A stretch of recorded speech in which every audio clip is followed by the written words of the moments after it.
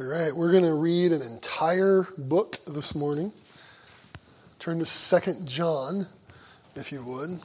2 John, all 13 verses of 2 John.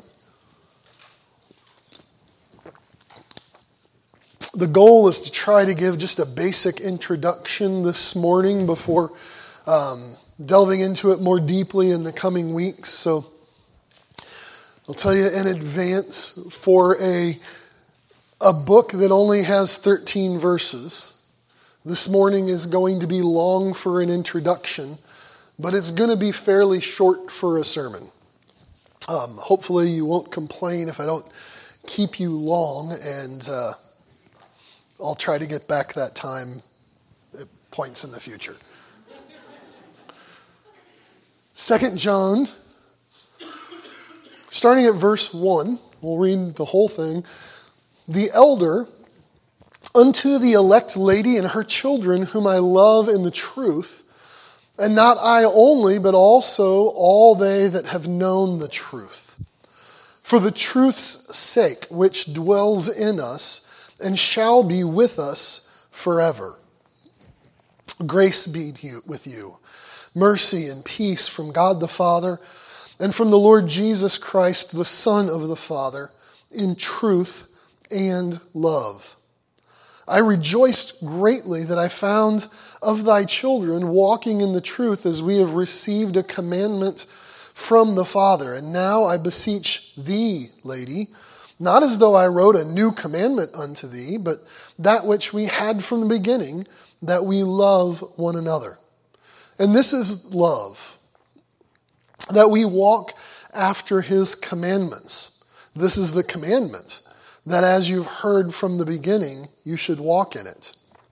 For many deceivers are entered into the world who confess not that Jesus Christ is come in the flesh. This is a deceiver and an antichrist.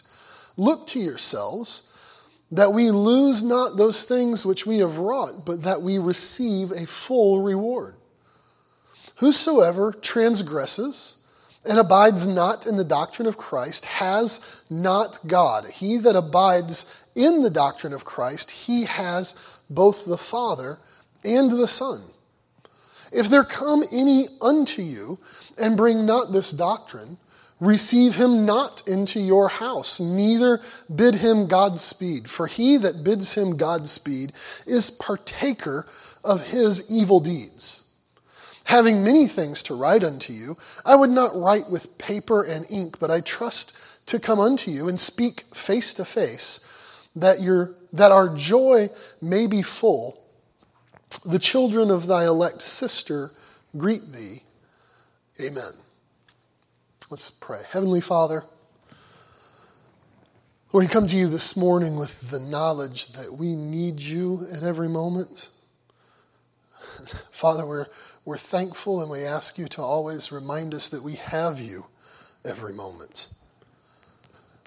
We ask for the guiding influence of your Holy Spirit to move us to understand the message of your word. Father, I ask that you would give me the physical strength and the spiritual insight to speak compassionately, truthfully, and with clarity, that I might lay down the burden of your word before your people, and that you would give them the courage and the desire and the ability to pick it up.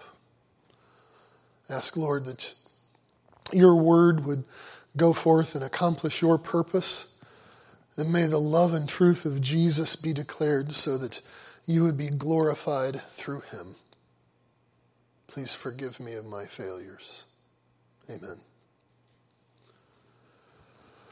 Earlier this month, the annual survey named the American Worldview Inventory was released with some shocking results of their study. The results in question, which were specifically a survey of individuals who hold some title of pastor in a Christian church, suggest that even among the leadership of Christianity, very few hold a biblical worldview in regard to questions of family, human nature, sin, the value of life, salvation, morality, or the Scripture. The study determined that just over 1/3, specifically 37% of people with the word pastor in their title hold to a biblical worldview. Those pastors range from 41% of senior or lead pastors who hold a biblical worldview. That's the high end. The shocking part is that 12% of children's or youth pastors held a biblical worldview. So basically, if you lined up 9 youth pastors, only one of the 9 has a scriptural view of any of those issues. In fact, the study went on to determine that, that as they did this study, well, if they don't believe and behave like biblical Christians, what do they believe? And the answer was that a vast majority hold a view which would be labeled as syncretism. Syncretism is essentially an amalgamation of several different systems of beliefs molded into an easy-to-accept package. All right, we'll take some secular humanism, we'll mingle in a little bit of works-based religion, some other worldly philosophy, and that's going to complement our biblical Christianity in a way that it's going to make it culturally acceptable. In essence, a majority of individuals in Christian leadership hold to their own self-made Frankenstein's monster religion made up of pieces and parts of several different worldviews that seem socially acceptable, but can't be identified as Christian in a biblical sense. George Barna, the director of the research, concluded, quote, "It's just further evidence that the culture is influencing the American church more than Christian churches are influencing the culture." 2 John is just a little book that addresses this. It's so small. Depending on how you figure it, 2 John is the smallest book in the Bible. It's one of these 3 single chapter books leading up to the book of Revelation. I think 3 John is actually the shortest, the way I figure it. 2 John has fewer verses. 3 John has fewer words. So you can decide how you think which one's the shortest. But either way, the next 2 letters are very small. And if the book of Romans, think of it this way, if the book of Romans is a letter, 2 John is a postcard. Right? It's going to fit. Literally, even in the first century, it would fit on a single piece of papyrus. But despite its pint-sized packaging, adherence to the message of 2 John would clear up many of the issues that we have with competing worldviews today. If you'll just allow me to kind of define the problem that 2 John addresses for a moment, and then I'll show you briefly how the letter that John writes just meets this problem head on. We live in a world in which it is increasingly difficult to maintain a proper perspective on truth and love. We see love and truth as if they are in competition against one another, as if they are at odds. A couple of examples will serve to show what I mean. I'm sure most of you have heard of Westboro Baptist Church. They were in the news more maybe a decade ago, but they've been quieter recently. But Westboro Baptist Church from Topeka, Kansas decided that they needed to place all of their emphasis on preaching hatred toward sin in particular and homosexuality in particular. They traveled far and wide to shout through amplified megaphones at gay pride parades. They even they're the group that took to holding protest signs at the funerals of dead American soldiers that said, "Thank God for dead soldiers, God hates fags, God hates America." They stand as an example of those who claim to uphold truth, but do it at the expense of love. Now, God does declare homosexuality a sin, as he does many other types of sin. And in fact, the scriptures tells us that God hates sin and those sinners who will not turn from their sin.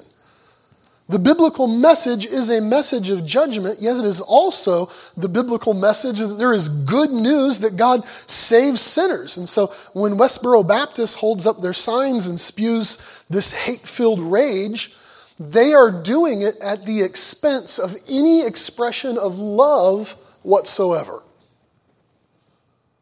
Let me just say, it is a strange kind of individual who, having heard the gospel and been released from the slave shackles of sin, thinks that it's the most reasonable expression of their new faith to turn back to the slave pen and spew hatred at those that they used to be chained with. The Apostle Paul calls us to speak the truth in love. Their hate-filled message essentially says you are destined to an eternity in hell if you don't repent. And that message is true, but they lack any love when they say it with a tone of voice that essentially says, and I'm going to be glad to see it happen. That is a lack of love which is to be avoided. However, we can also easily see the other extreme nowadays. We can take that same issue on which Westboro is in one ditch, and we can cross the road and see the other ditch has plenty of inhabitants there. There are several websites now dedicated to helping people find gay-affirming churches to attend. A couple of examples of the invitation to the gospel of a couple of churches that are, I'm not going to identify them, I'm just going to say, they're very close to us. One assures visitors that they'll be comfortable by saying, we believe God is still speaking and calling us to love one another in new and deeper ways, regardless of gender identity, race, age, culture, ethnic background, sexual orientation, economic circumstances, family configuration, or different ability. You're welcome here. Our faith community is strengthened by your presence. Now, give me a second. The second, even more progressive church doesn't just say that everyone is welcome, it says in that inclusiveness of what the Word of God calls sin is exactly what they are striving for. They say we strive for equality across the spectrums of gender, LGBTQIA+, I'm not even sure what all of those stand for, and the ways in which they intersect. Guests at that church, even first-time guests, are welcome to get up and give what they call a soapbox sermon to the congregation. These sermons, they say, quote, gives us a chance to hear the hearts of our friends and learn to see God in the world more deeply from a different perspective. Some will turn Scripture upside down. Some will cry. Some will swear. Some will push us to be brave and uncomfortable. Some will remind us that the people we disagree with love the same God we love.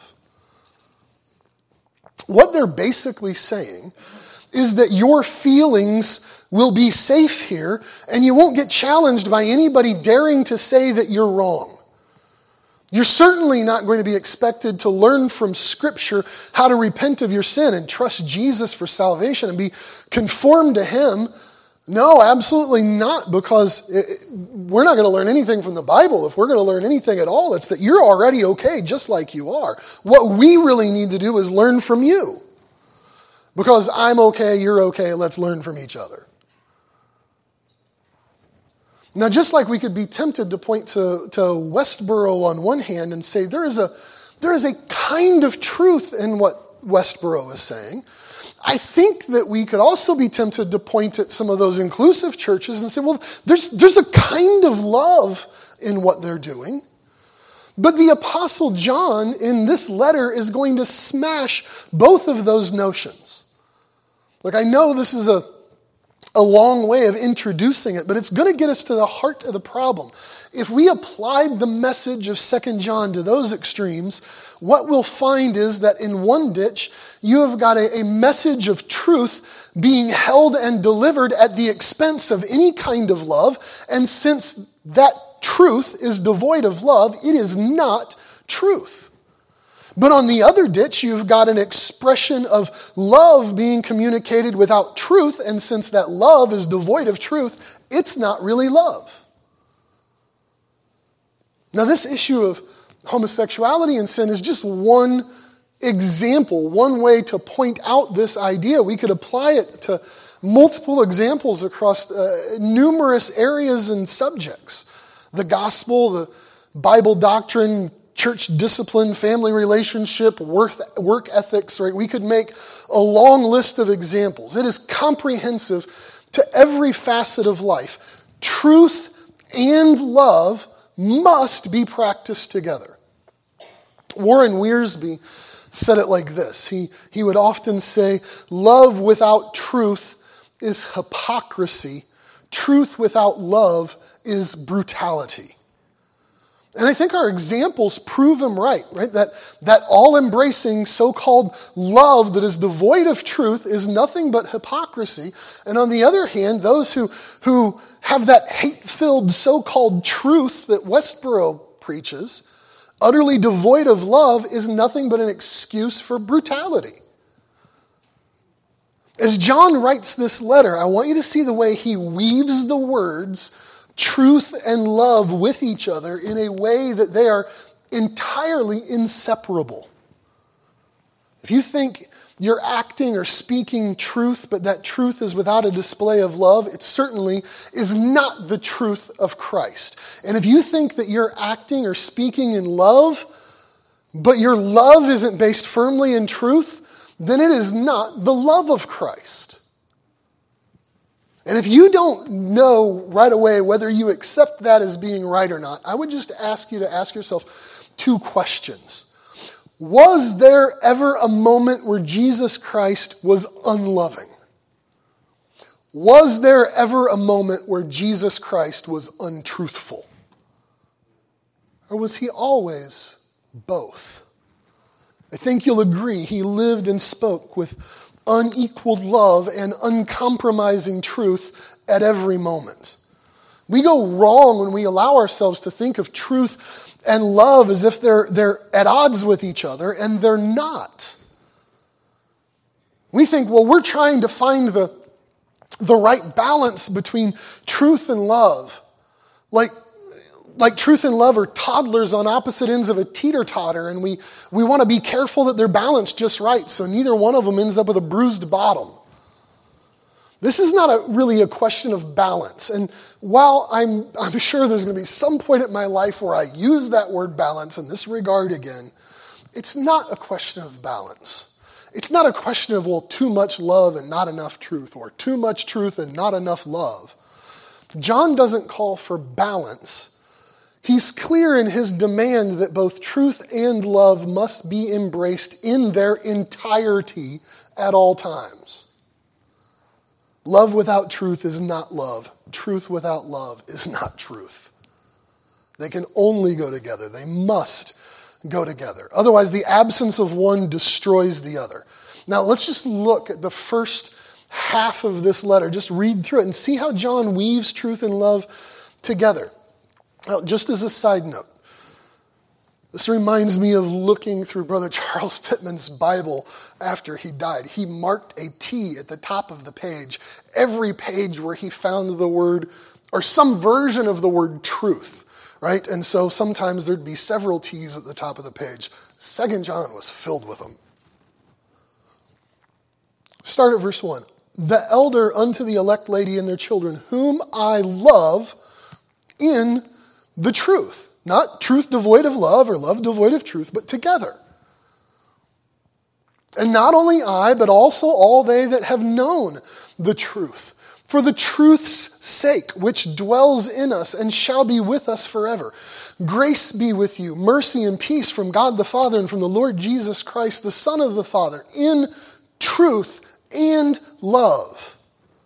I rejoiced greatly that I found your children walking in truth, as we've received a commandment from the Father. And now I beseech you, lady, not as though I wrote you a new commandment unto you, but that which we had from the beginning, that we love one another. And this is love, that we walk after his commandments. This is the commandment that, as you've heard from the beginning, you shall walk in it. For many deceivers, a deceiver is someone who draws people away from truth, are entered into the world who confess not that Jesus Christ has come in the flesh. This is a deceiver and an antichrist. Now he's going to move on from there to give some very practical commands in regard to how to express love and truth for those who reject the truth.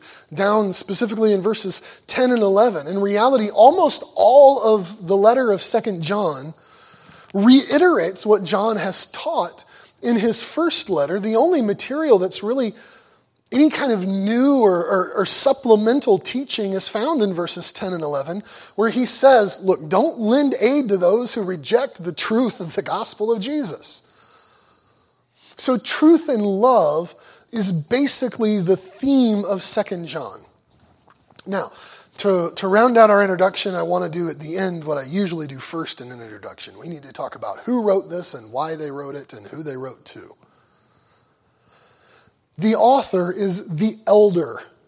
Even though this letter is called 2 John, you'll see nowhere in this letter does he identify himself. The identity of the letter writer usually comes at the beginning of the letter, and in this case, the first words of the letter is that the elder is the one who's writing. Technically, the letter is anonymous. The same thing is true for 3 John, by the way.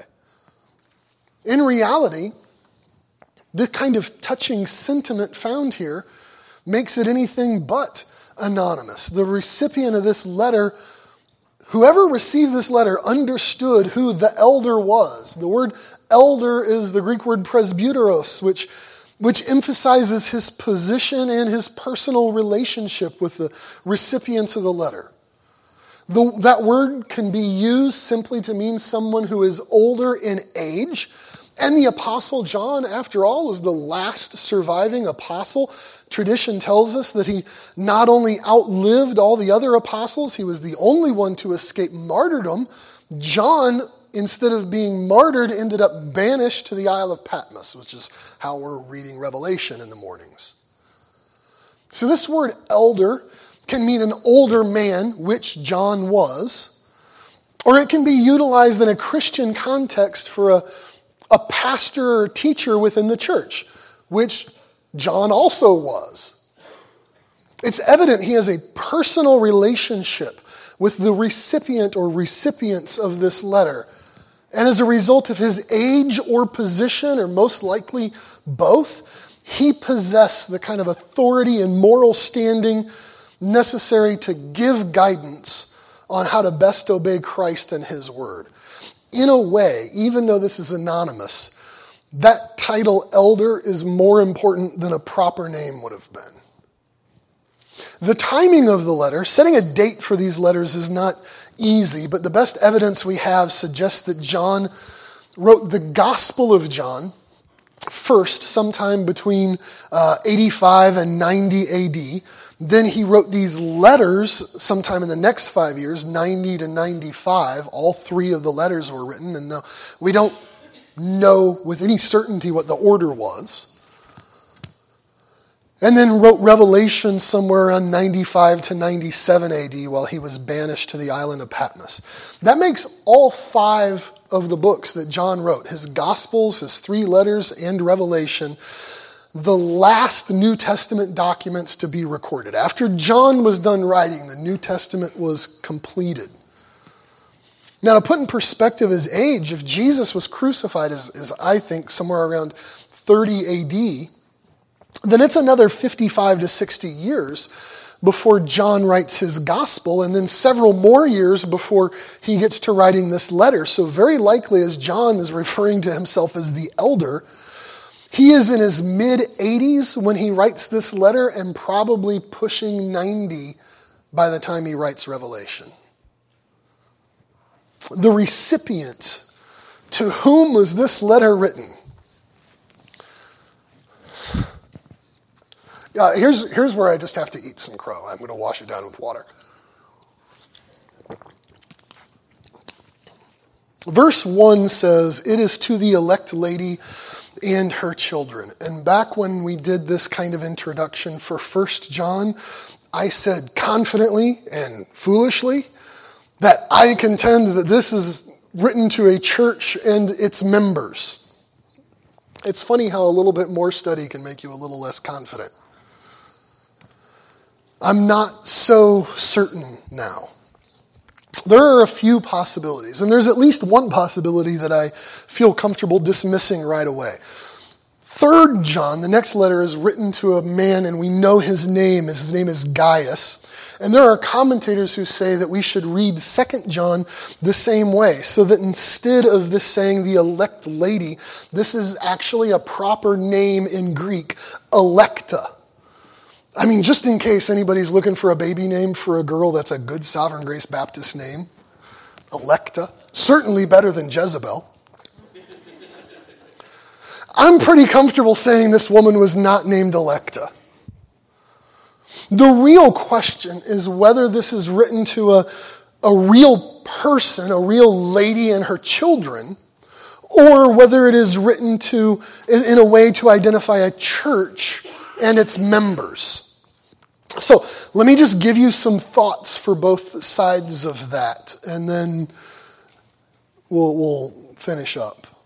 If it is to a church and its members, then the church is being called the elect lady, and the children are church members. That's not at all an unusual way of writing for early Christians. In 1 Peter 5:13, Peter writes this way. He actually writes in Greek, "She who is at Babylon salutes you." And we're so certain there that he actually is talking about the church, a church that way. And the translators actually insert the word church in there. In verse 6 of this letter, John, you can look at verse 6, he uses a plural pronoun, ye, right? You all. He does that twice in verse 6. You can see in verse 8, look to yourselves. So actually starting at verse 6 and through the rest of the letter, all of those personal pronouns are second person plural, right? You all. It's to a group.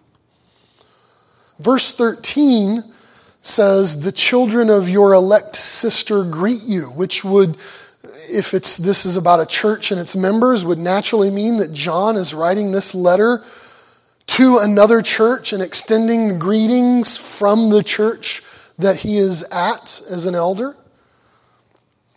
So that's one possibility.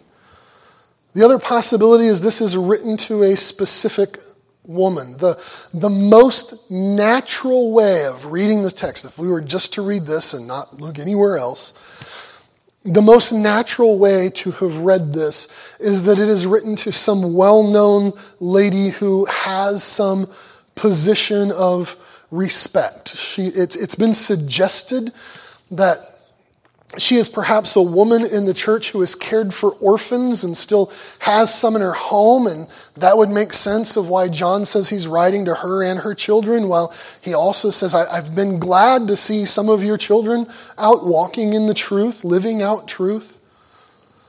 In verse 10, when John says, if someone comes essentially teaching false doctrine, don't accept him into your house.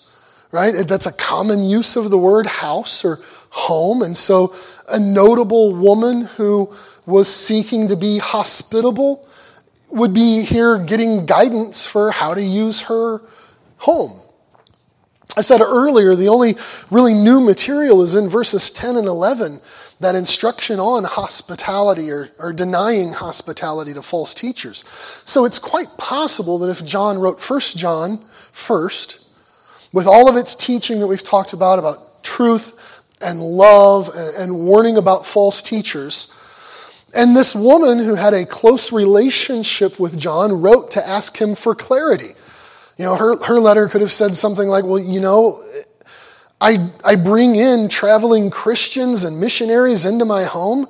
Should I not help them? And John responds very briefly, essentially like a postcard, to say, no. If they're denying the truth of Christ, no, you shouldn't help them. And we'll talk about that when we get there. But suffice it to say, on the recipient of the letter, I am less confident about who the recipient of the letter is than I used to be. If pressed, I still kind of lean toward this is to a church and its members. But that might just be because I'm stubborn about changing my mind. What I am certain about with this letter, whether it's written to an individual or whether it's written to an assembly, it is teaching the same basic message. You must display and declare the truth in love, because love and truth are inseparable. You have to love the truth. You have to live the truth. You have to love others who love the truth. In a practical sense, the demand here is for all of those who know the truth of Christ's gospel to live out the truth of Christ's gospel by following his commandments, which is another word we'll see in this letter several times. That's going to result in living out a biblical worldview that's going to be decidedly countercultural, perhaps even uncomfortably countercultural for us. While truth and love are both virtues, displaying either one of those virtues by themselves is a pretense. Without love, any declaration of truth is powerless, and without truth, any display of love is meaningless. For us to live out our lives with any kind of genuine integrity, it is going to require us to follow the example of our Lord Jesus, who displayed undeniable love and uncompromising truth at every moment. 2 John is going to insist we have to do the same virtues, which Christ taught us through his words, that we will love his truth, so that the truth of Christ is heard in our words and the love of Christ is seen in our actions, because missing either one of those destroys the other.